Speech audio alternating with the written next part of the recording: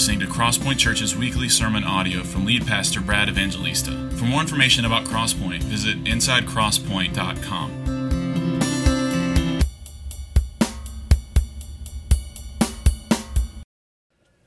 Good morning. Let's open our Bibles to John chapter 13. Everything okay back there? Okay. I heard a crash and people looked away.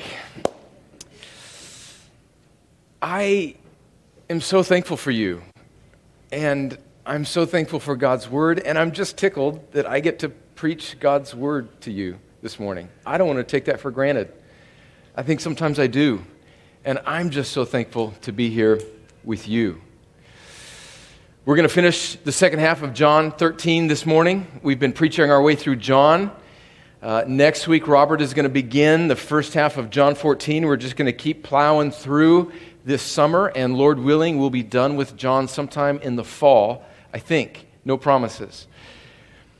But we come now to a portion of John 13 where Jesus begins. He's moved from his public ministry into his private ministry.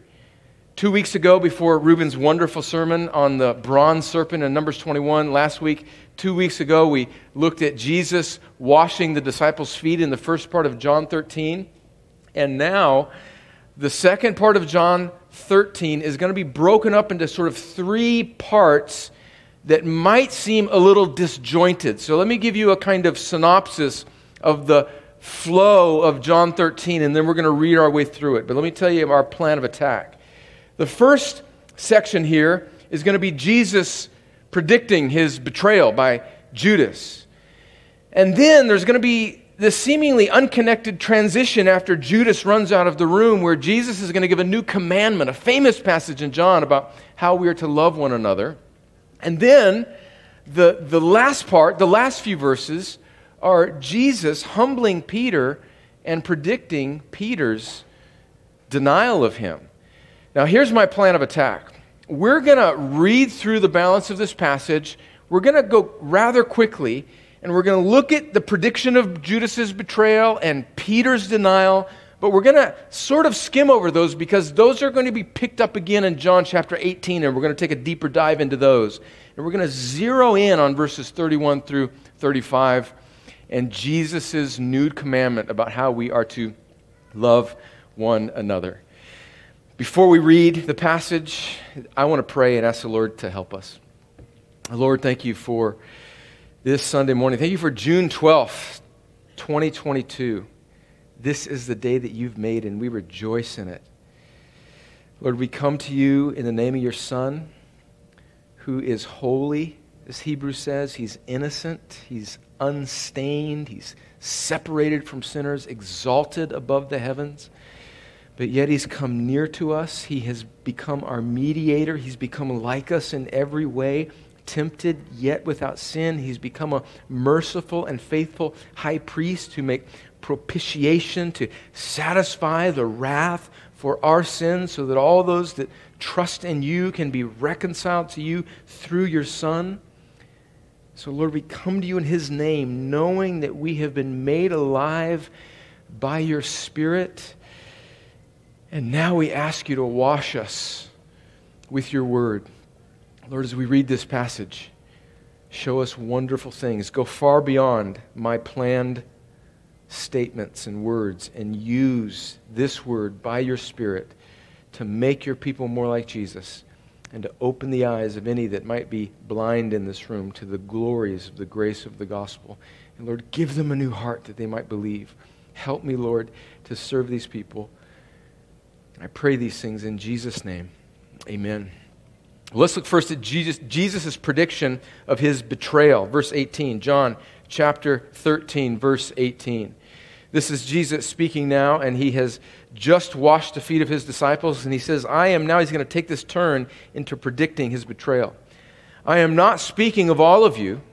I know whom I have chosen, but the scripture will be fulfilled. He who ate my bread has lifted his heel against me. That's a quote of Psalm 41, by the way, of a psalm of David, where David is lamenting how his enemies have turned against him and betrayed him. And Jesus is showing us how really the Old Testament in every way is pointing. It's a sign, it's a shadow pointing us to Jesus. And he becomes the fulfillment even of this event in David's life in a temporary sense, about how he was betrayed. And he's a kind of picture of Christ. And now Jesus ultimately is betrayed. I'm telling you this now, verse 19, before it takes place, that even when it does take place, that you may believe that I am He. So in other words, Jesus knows the future. Nothing's happening to Jesus. Nothing is surprising Jesus. Jesus is in complete control. Jesus, by virtue of the fact that He knows the future, is giving us a signal that He is God. And even though this great evil is about to take place, He's not preventing it. He's telling His disciples that it's going to happen. He's fortifying their strength. And as we read things like this in the Gospels, I pray that it would give us strength, because we too live in a world where we know that evil things are going to happen to us. And this world is a chaotic place. And yet, Jesus is in control of all of it and has purposes for all of it. Verse 20, truly, truly, I say to you, whoever receives the one I send receives me, and whoever receives me receives the one who sent me. Verse 21. Now, after saying these things, Jesus was troubled in his spirit and testified, truly, truly, I say to you, one of you will betray me. So can you imagine? We are about 24. This is Thursday night. And chapters 13, where we're at now, all the way through chapter 17 is called the farewell discourse. It's Jesus' last teaching, his last time with his disciples. It's when the Last Supper takes place, and we're getting down into that. We're starting to convene these hours, this Last Supper, and Jesus is starting to prepare this meal, eat with his disciples, and he tells them that one of them will betray him. Imagine how that felt. I mean, we're familiar maybe vaguely with this text. Maybe we've read it recently. But just imagine the tension in the room, all that you've been through with Jesus if you're one of the 12. And he says that one of you is going to betray me. Verse 22, the disciples looked at one another, uncertain of whom he spoke. One of his disciples, whom Jesus loved, was reclining at table at Jesus' side. Now, who's this one that he loved? This is, I think, has been historically understood as being John himself, John the gospel writer. And this is the first time that John refers to himself in this third-person anonymous sort of way, but he's going to refer to himself in this way several more times as we close out Jesus' life. So really, from now until the end of John, we're going to cover really about 3 days from Jesus's, from the Last Supper all the way to his resurrection. And we're going to see John refer to him in this anonymous way. It's a kind of act of humility, and it's also owing to this close relationship that John had with him. One of his disciples, verse 23, whom Jesus loved, was reclining at table at Jesus' side. So, verse 24, Simon Peter motioned to ask Jesus of whom he was speaking. So let's make sure we get in the scene now. Peter, loudmouth, speak first, think later Peter, is so taken aback by what Jesus has just said, that one of you is going to betray me, that even Peter just doesn't have anything really to say. He kind of elbows John and says, why don't you ask him, as the motion that he seems to be insinuating. So that disciple, verse 25, leaning back against Jesus, said to him, Lord, who is it? Jesus answered, it is he to whom I will give this morsel of bread when I have dipped it. So when he dipped the morsel, he gave it to Judas, the son of Simon Iscariot. Now, take note that the only person who really heard those words was John, and he dips it. He does exactly what he told John he's going to do. He gives it to Judas. Verse 27, then after he had taken the morsel, Satan entered into him. Jesus said to him, this is Jesus speaking to Judas, what you are going to do, do quickly. Now, no one at the table knew why he said this to him, maybe except for John, who's still processing things. What's going on here? Can you imagine being John? All this is happening so quickly. Jesus has just said, somebody's going to betray me.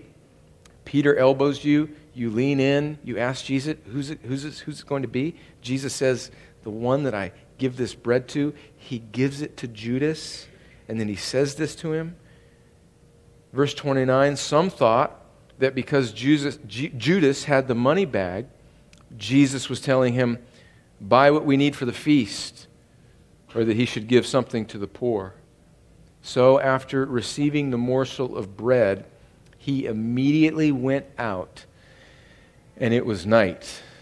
And we won't see Judas again until John 18, when he arrives, having already betrayed Jesus with his band of soldiers, ready to take Jesus into custody. Can you imagine being John in this moment? And what you've just witnessed? This one that you have walked with for 3 years, and now Jesus has just told you that he is going to betray him. Friends, we'll get back into it in John chapter 18, and we dipped into it a little bit last week when we looked at John 13 and the washing of the feet, when Jesus tipped our attention a little bit that one would betray. This is just a warning to us that Judas has followed Jesus for 3 years. He's seen him do incredible miracles. He's seen him walk on water, feed the multitudes, raise the dead, and yet his heart is still blind. Friends, it is possible to be utterly, outwardly religious and on your way to hell. More when we get to John 18. Now verse 31. When he had gone out, Jesus said, now is the Son of Man glorified, and God is glorified in him. If God is glorified in him, God will also glorify him in himself, and glorify him at once. Little children, yet a little while I am with you. You will seek me, and just as I said to the Jews, so now I also say to you, where I am going, you cannot come. I think Jesus is speaking there of the cross. In other words, you can't come with me to what I'm about to do. A new commandment, verses 34 and 35. I'm going to read them, and then we're going to circle back after we read the rest of the passage. A new commandment I give to you, that you love one another just as I have loved you. You also are to love one another.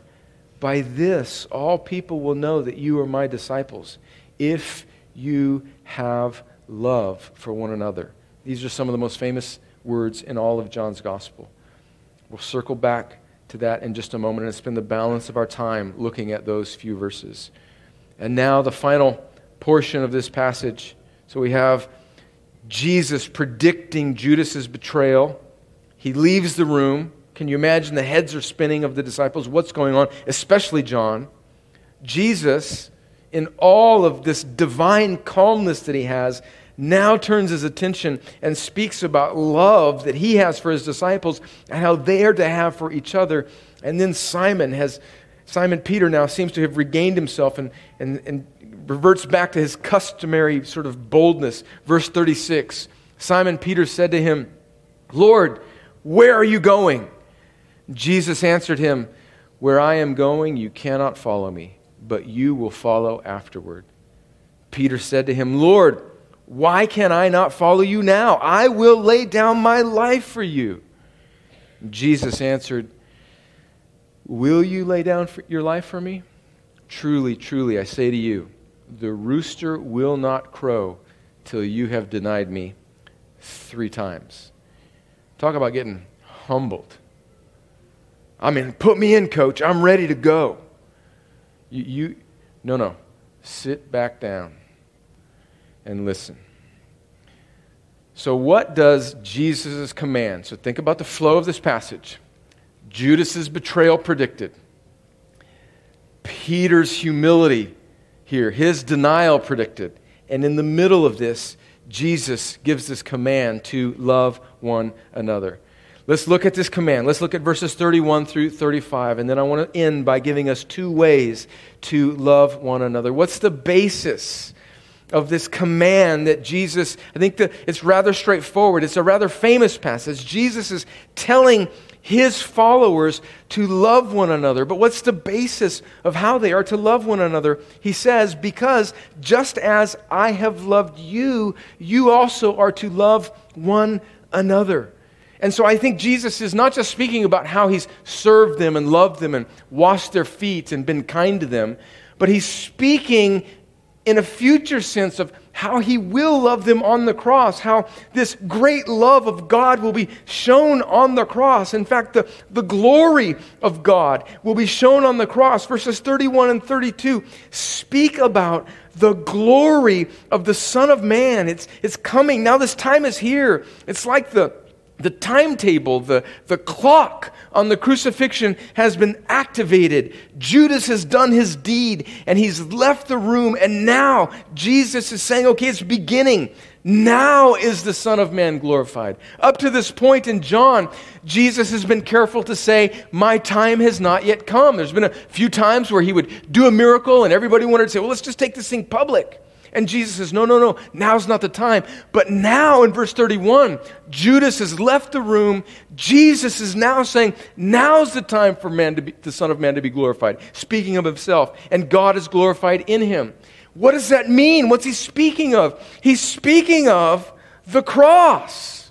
That God will do what he has sent the Son to do. He will lead him to the cross, and the Son will voluntarily lay down his life on the cross as the greatest sign of love, to bear the wrath of God, to consume it, to satisfy it, to remove it, to rise again in victory over it, and now call all that will hear to repent and believe. This is the love that Jesus is speaking about in verse 34, that he has, that he will have, that he has had before the foundations of the earth for his people. That's why in passages like Ephesians and others, it says that Jesus is the Lamb slain before the foundations of the earth. And so Jesus is speaking in the future sense of what will happen in about 24 hours, this love that he will lay down his life for us. And friends, this is the heart of the gospel. This is the heart of the Christian message. Not that you need to do better. Tyler alluded to it as he was praying for us after reading Ephesians 2. Not that we do better, but that God would satisfy his wrath. He would satisfy the penalty for our sin by sending his own Son to bear the wrath of God for us, so that all those that would trust in him would be reconciled to him. So the gospel at its core, dear ones, is that we are saved by God, but from God, from his wrath, through the love that God displays by giving the highest treasure of the universe, which is his Son, to bear his wrath in our place for all those that would trust in him. And Jesus is saying that as I have loved you with this gospel love, with this ultimate humility as the basis, as the foundation for your reconciliation, for your new life in me, as I have loved you, now let this be the reason that you love one another, this vertical love that you've experienced and will experience in the cross. Now let it flow out of you horizontally. And the purpose of that is so that the world, so all people, verse 35, would know that you are my disciples. So I think what Jesus is saying here in verses 34 and 35 is that by the way you live together, your love for one another, your relationship in me is a means of grace. It's a means of evangelism whereby I will show my love to the world. That's what I think Jesus is saying in verses 34 and 35. He is saying love one another, not just because this is a Christian virtue, but because this is the way that I intend to bring all of my people to myself through the centuries, by the way that you live out and display the gospel that you preach and confess. So he says, love one another. Now, I think that is simple enough, and I don't think anybody would disagree with that. Okay, Brad, great. Love one another. Thank you for a good sermon, mid-June. All right, let's go home, and we'll fire up the grill, and we'll chalk that one off. We got through another one. We're halfway through the year, and isn't this nice? Well, if only serving one another theoretically was as easy as it sounds, but if you have done life in the church for more than about 5 minutes, you know that there's a little bit of grit. There's a little bit of jagged edge on that fish, isn't there? Well, why did I call it a fish? You know what I'm talking about. So I want us to consider in the balance of our time before we see two new members of Crosspoint, a husband and wife, be baptized, I want us to consider just two ways, by way of application on how we are to love one another. So here's the point, I think, of this passage that we're looking at, is that Jesus has loved us. He has borne the wrath of God. He has removed it. He has given us new birth. He has called us to himself. And now he wants us to love one another. He wants the vertical gospel, heavenly, divine, wrath-absorbing love of God to bend out through our lives vertically, but towards one another. So Jesus he's in a sense, he's making the great commandment, love God with all your heart and your neighbor as yourself, and he's giving it more shape. He's saying specifically, you, my followers, you, not just in a general sense, love your neighbor, but you love one another, and the way you, my followers, the way you Christians, the way you local church, the way you Crosspoint love each other in this kind of committed relationship as brothers and sisters together, I will use as a means to display my glory and draw others to myself through the centuries. That's what Jesus is saying. So now let's apply it. 2 ways to serve one another. 2 ways to love one another. First, by serving one another. This seems obvious enough. We love one another by tangibly serving one another. Now, Jesus has just washed their feet. And this is the ultimate act of humility, that the master would stoop down and assume a task that not even a servant would be asked to do, but they would ask, like an outside slave that they would hire out to do this act of washing the feet. And Jesus, the master, is displaying utter humility by washing the feet of his disciples. And in like way, he says in verses 14 and 15 of John 13, as I've washed your feet, you're to wash one another's feet. Not necessarily as a physical act to be repeated through the centuries, but as an example of how we are to care for one another. And so I want to give you an example, an observation, and an encouragement on how we can serve one another in this church. There's a man, and I rarely do this. I rarely call people by name from the pulpit. I never do it in a negative sense, but I want to do it in a positive sense. There's a dear brother in this church. His name is Aubrey Walker, and he is getting up in years. He's a retired master sergeant from the Army, served in Vietnam, and he is currently battling cancer, some lung cancer, blood clots, numerous other health situations. He has been in and out of the hospital for treatment. Last week, he was scheduled, as he's undergoing treatment for cancer and also dealing with several other health issues. He was scheduled to be an usher, and he woke up, had some symptoms, things weren't going well, and his lovely wife, Marcia, against Aubrey's wishes, strong-armed him, I think threatened his life, and told him, "We are going to the emergency room." And at 6 o'clock on the way to the emergency room, Aubrey's first thought was, I need to call Bill Harrison because I'm serving as an usher this morning. So you're on your way to the emergency room. Honey, I don't need to go to the emergency room. I got to wear a blue shirt today. But Aubrey, tougher than nails, tougher than some old saddle on some horse that John Wayne used to ride, is thinking about you.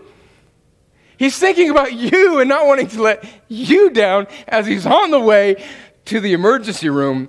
and Marcia is chewing his ear off.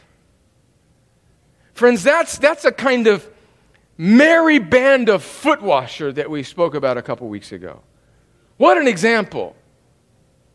But here's an observation. That's an example. Here's an observation. Maybe about some of us.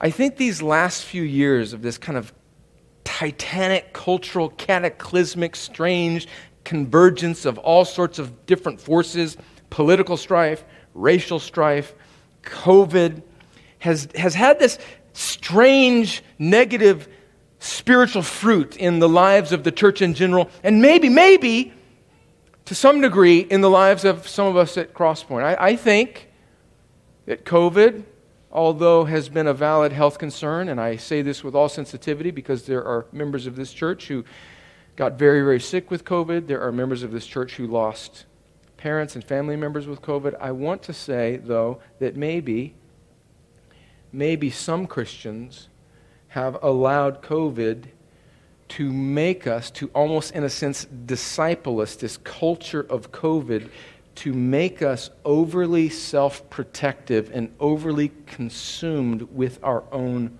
welfare. And there's a balance there, friends, between being a good steward of your life and the health of your life and other people's lives, and being fearful. And I think some maybe have allowed themselves to become overly self-consumed. Not only COVID, but the political strife that we have endured has made us, I think, at times self-righteous. Depending on wherever you land on the political spectrum, it's very easy because there is a mega billion-dollar media industry that thrives on making you hate people that don't think exactly like you do politically. And it thrives on causing you to be angry because anger sells. And it's caused us to be suspicious of one another. It's caused us to think low of one another. It's caused us to judge one another. And as a result, we sit on our couches and we scroll through our feeds and we flip our channels and we shake our heads in self-righteous judgment, and we get inside ourselves. And what does this do? It makes us not serve one another. That's an observation. I think some, at various times in this church, might be identified by those traits that I've just described. But now, that's an example. Here's an observation, and here's an encouragement. I think there's just so much good stuff going on, and I think there's just so much low-hanging fruit that I want to just give you an encouragement on how really obtainable the command that Jesus gives here is.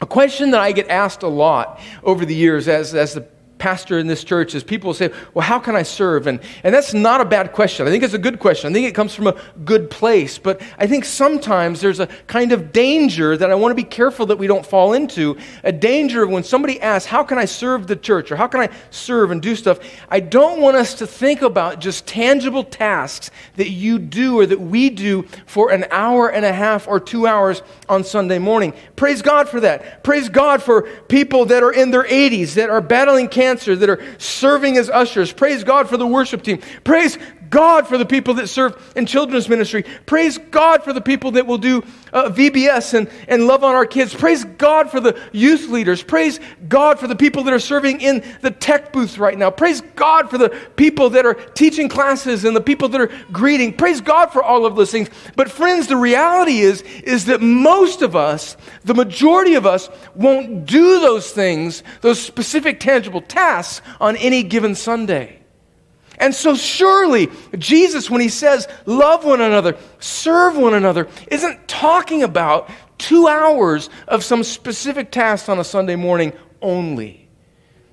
He's speaking about, I think, these organic, ordinary, unspectacular but powerful ways that Christians that are committed to one another in life, in a local church, can do slow but powerful things in each other's lives. Things as simple as coming a little early and leaving a little late. Now, I know that's hard to do when you got a bunch of kids.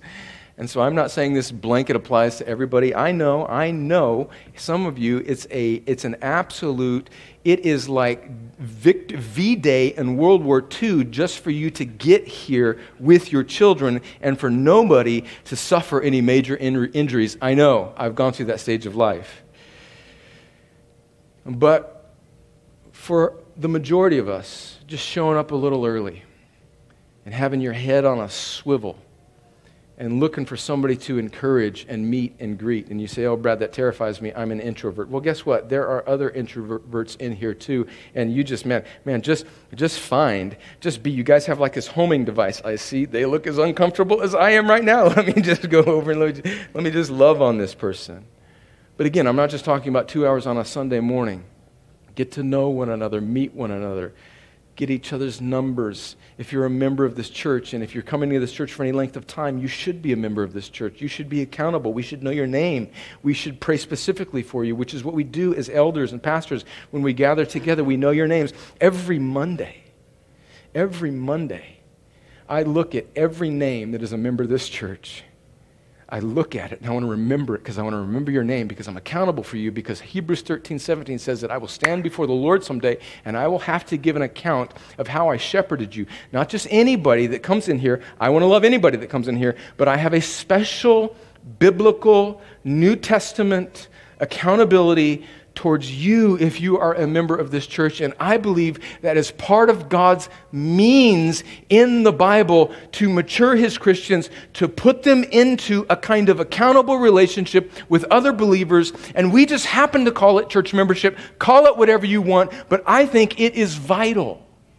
And you need to be in that type of relationship where it's a two-way street, where the leadership has their responsibility and you have yours, and you're not always waiting. There's this kind of this low-hanging fruit where we just take responsibility for one another. And God, in His sweet kindness, is going to give you relationships in His way, in His providence, in His sovereignty. He's going to draw you to certain people as you just open up your heart in the uniqueness and the limitations of the way God made you in your personality and all your rough edges. He's going to put you next to another person. You're going to get to know them, and He intends for you to intentionally encourage them, serve them, and do them spiritual good. And He intends for them to encourage and serve you and do you spiritual good, and for you to live life together, and for your lives, which never would have come together save for being in this merry band of Jesus followers. He intends for these two people who never would have been friends, for them to be friends in the local church. And friends, that becomes a display of the beauty of the surpassing worth of Jesus and His grace. Not two people who are in the same neighborhood, who have the same interests, who go to the same school, but two people who are just so unlikely to be together, loving each other in committed accountability in the local church, becomes a beautiful display of serving one another. Where a younger man calls an older man and just says, I love you, man, take me to lunch and share some wisdom with me. Where somebody that is just has a burden for praying people goes through the member directory and just emails randomly, led by the Spirit of God, people that they are in membership relationship with, and tells them, I am praying for you. How can I lift you up before the Lord this week? Do you know the power and the fruit that would have if it spread like wildfire at a local church? Friends, it has the ability, the simple, organic, low-hanging fruit or ability to transform a church. Yeah, serve in children's ministry, play in the band if you can sing. If you can't sing, do something else. Occasionally teach if you can teach. Greet, wear a nice shirt the day you greet, brush your teeth and smile. All those things are important. But that happens for 2 hours on a Sunday. And there's something just so beautiful about a group of people they just kind of stop thinking about themselves all the time. And they stop letting media outlets algorithm their lives. And they get off social media for half a second and they give their thumbs a rest. And they look at their fellow local church members and they just determine, this week I'm going to do one of my fellow members of Crosspoint some spiritual good. Friends, that is so powerful. That is so powerful. Oh, may we fan that into flame in the life of this church. By serving one another. Secondly, by standing with one another in the world. And I conclude with this. So here's the question, how do we love one another? Jesus again is speaking. Remember the context. He's not just talking about generally. This isn't just the great commandment, as glorious as that is. Love the Lord your God with all your heart, soul, and mind, and your neighbor as yourself. Yes and amen. But Jesus is actually more specific here. He's saying, you love one another. You. Context, I think, is his followers that will become the early church. So I think the context that we can make to ourselves as the early church, love one another. First, we looked at by serving one another. Secondly, I'm not getting this from this text, but just broadly from the New Testament, by standing with one another in the world. That's one way we love one another. Look at what we're going to get into in the later summer months in John chapter 15. Listen to what Jesus says in John 15, verse just one chapter, couple chapters, flip the page. John 15, this is part of his farewell discourse. If the world hates you, you know that it has hated me before it hated you. If you were of the world would love you as its own. But because you are not of the world, but I chose you out of the world, therefore the world hates you. So Jesus is telling his disciples that the world is going to hate them, and that's true of us if we are in Christ today. If we're true biblical Christians, the world, to some degree, is going to hate us. John chapter 17. This beautiful high priestly prayer of Jesus that he prays for his disciples, and not just for his disciples, but he extends to all those that will follow him through the centuries. He prays this, John 17. Let me read verses. These numbers are so small, I can't read it here. John 17, verse 15. I do not ask that you, and this is Jesus praying to the Father, I do not ask that you take them out of the world, but that you keep them from the evil one. They are not of the world, just as I am not of the world. Sanctify them in your truth. Your word is truth. As you sent me into the world, so I have sent them into the world. So Jesus is saying, Lord, don't take them out. Don't beam them out. Leave them there. Leave them there. And part of his prayer in John chapter 17 is for this unity amongst his followers, which finds its tangibleness in the unity of the local church because we live in a hostile world.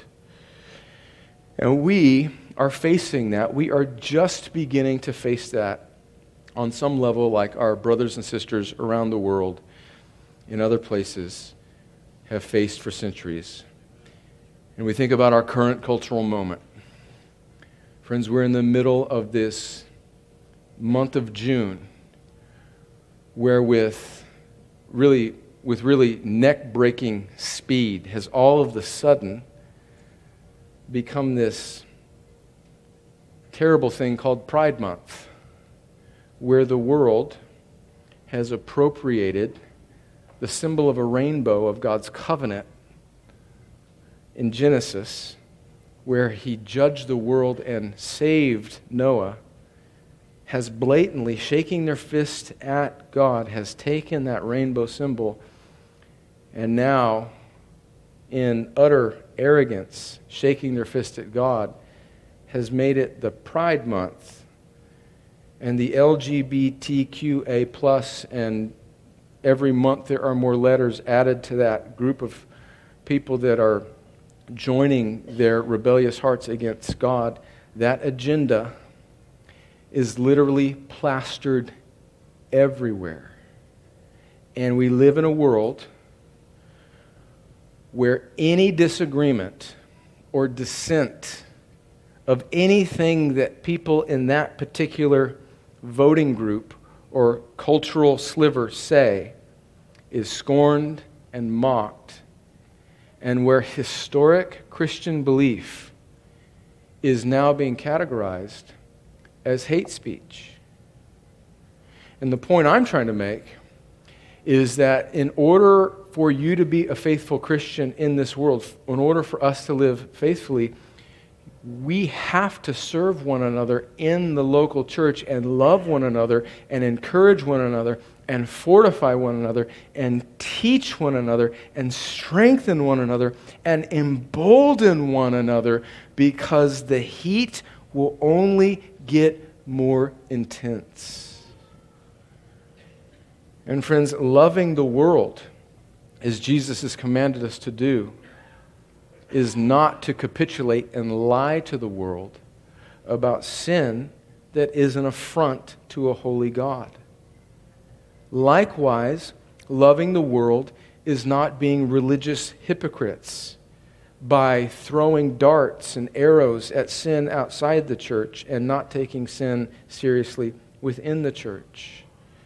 There are two extremes or ditches that Christians are often prone to fall into. It's the ditch of theological liberalism. I'm not talking about politics. The ditch of liberalism, just kind of whatever goes. Kumbaya, just anybody that wants to come. We're just going to lower God's clear standards in the Scriptures about what it means to hold yourself as a person, about who you are as a man or a woman, or about what we do with our lives sexually. Just we can do whatever, just whatever. That's the ditch of liberalism, and it kills people. But the other ditch that we are prone to fall into as well is the ditch of legalism, where we overlook our own sins and we judge the world for theirs. Friends, the world needs a consistent, humble, bold, gracious, Christ-saturated gospel witness. And there is no way that any one of us can stand the heat without each other. There's just no way that we can do it.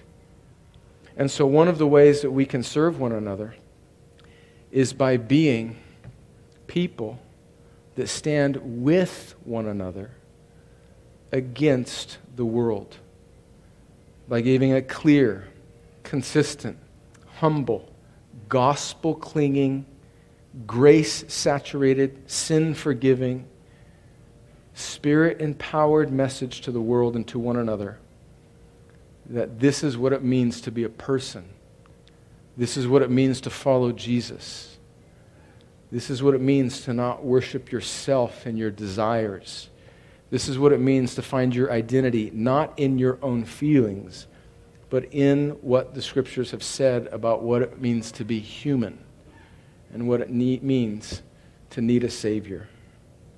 And friends, I think that the mission of every Christian, in some way or another, whether in vocational ministry or in the world, in secular employment or whatever, or in the home raising children, is to give their lives to that mission, to being a witness for that truth, that we are sinners and that Jesus has bore our sin, and that those who trust in Jesus are reconciled to God and have a new heart with new desires, and now our identity is in Christ, not in our own feelings, and now we are enabled to pursue joy in obedience to God, and that is incredibly hard, so we have to serve one another and link arms with one another and help each other stand in this dark world. I think that's two ways that we are to love one another. May we do that. May we do that. And may we roll up our sleeves and fight to live like this with each other. Let's pray. Lord, it's really easy to say these words. It's harder to live them out. Lord, I'm not asking for a jolt of motivation for people to care more about being part of Crosspoint, or maybe somebody that's been coming for a while, that's sort of on the outskirts, to all of a sudden join the church. All those might be good movements. But what I'm asking, Lord, is a deep orientation or readjustment in our lives, if there needs to be one, to really see how practical, ordinary, unspectacular, and plodding is this beautiful work that you've called us to do life together. Lord, we want to serve one another, help each other follow Jesus. And Lord, we live in a hostile world where our children are being ravaged, they're being lied to, where the enemy is wreaking havoc in literally every arena of our public life. And it's easy to get mad at each other, it's easy to be suspicious, it's easy to be discouraged. But Lord, we need to just keep doing the things that you've called us to do. We need to keep serving one another, standing firm, remembering the Word, reading the Bible, preaching the Bible, praying the Bible, and helping each other live out your Word. Lord, this is not easy. Who is sufficient for these things? Lord, we want to be people that help each other follow Jesus. Lord, take this message and use it to, Lord, make this church more like Christ, to maybe motivate or exhort or even chasten somebody that's been taken away by cynicism or self-focus. Or maybe somebody that's prone to buy into the world's false message of what it means to be a man or a woman or a sexual being. They think that they can just live according to their desires. Lord, use this simple message, maybe for some in this room, to chasten them and turn them away from the pit. And Lord, make us more like Jesus. Help me serve these people better. Help me love them better. Help us love one another better. And help us stand more courageously in this day. And now, Lord, as we see this public witness of baptism, may it give us joy, and may it put steel in our spines, that you have done another miracle before our eyes in saving this husband and wife. And that is what you do through your people for your glory and our joy. In Jesus' name, amen.